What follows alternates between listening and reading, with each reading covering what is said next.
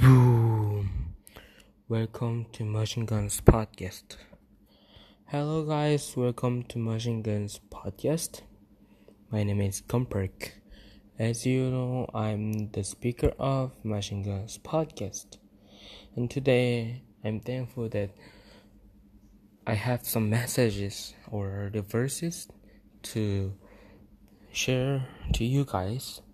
And these verses are the Numbers chapter 13 verses 26 to 33, and I want to share to you guys.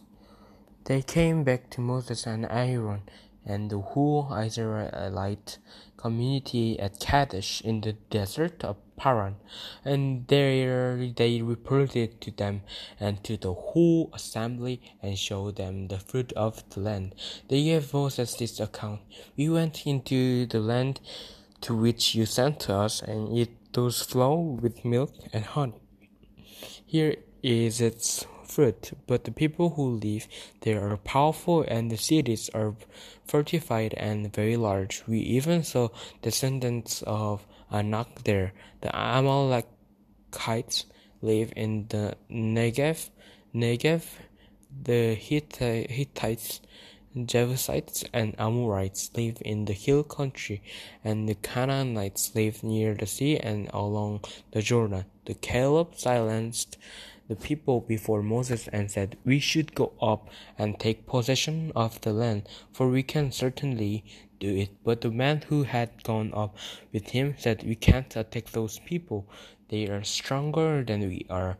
And they spread among the Israelites a bad report about the land they had explored. They said, "The land we explored devoured those living in it. All the people we saw there are of great size. We saw the Nephilim there. The descendants of Anak come from the Nephilim. We seemed like grasshoppers in our own eyes, and we looked at the same of them." And through these verses, I learned about story. Learn about story of 10 spices, right? And through this story, I learned about 2 points. First, we need to aggressively take down the enemy and obstacles, which means we need to think on how we can face our obstacle, but not how we can avoid the obstacles.